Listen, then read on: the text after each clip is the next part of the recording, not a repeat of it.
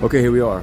Matthew Russell Lee, Inner City Press, here in Foley Square. It's Monday, February 7th, 2022. We're covering now the trial of Sarah Palin versus the New York Times, and it's an interesting one. I've had a series of witnesses on the stand, podcaster, talking about Frank Rich, talking about Andrew Sullivan.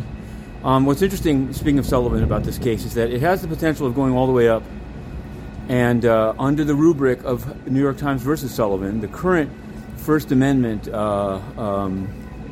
lodestar? Anyway, the big case in the field. It could change it. The Times, were they reckless? We'll see. You be the judge. We're following it.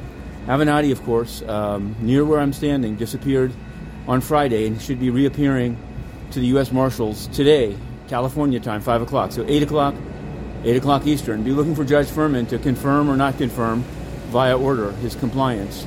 Judge Furman has this morning ordered that for the sentencing in May, the U.S. should state whether Stormy Daniels wants to testify or not as a victim.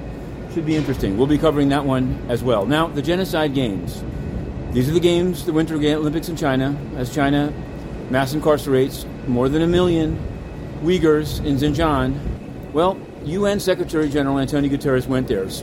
U.S. Senator Merkley called it shameful, but there's been no answer from the UN. We've put it in writing. They haven't answered it. Those they allow in don't ask. They ask inane questions about Guterres' deep concern about a variety of other conflicts on which he has no impact. We've today asked him the nitty-gritty.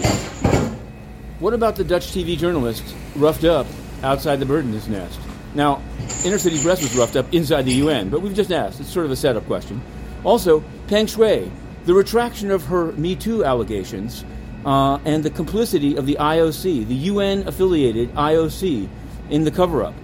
I've had a thought, and the thought is, Stormy Daniels, yes, the allegation is that she took hush money, but then she went public. Peng Shuai, she didn't take hush money. She was basically threatened and withdrew the complaint. Well, two characters are back on the scene, Kurt Wheelock and Michael Randall Long. They're covering these genocide games, and you'll find it online. For now, signing off and going back in. Inner City Press, Matthew Russell Lee, to be continued.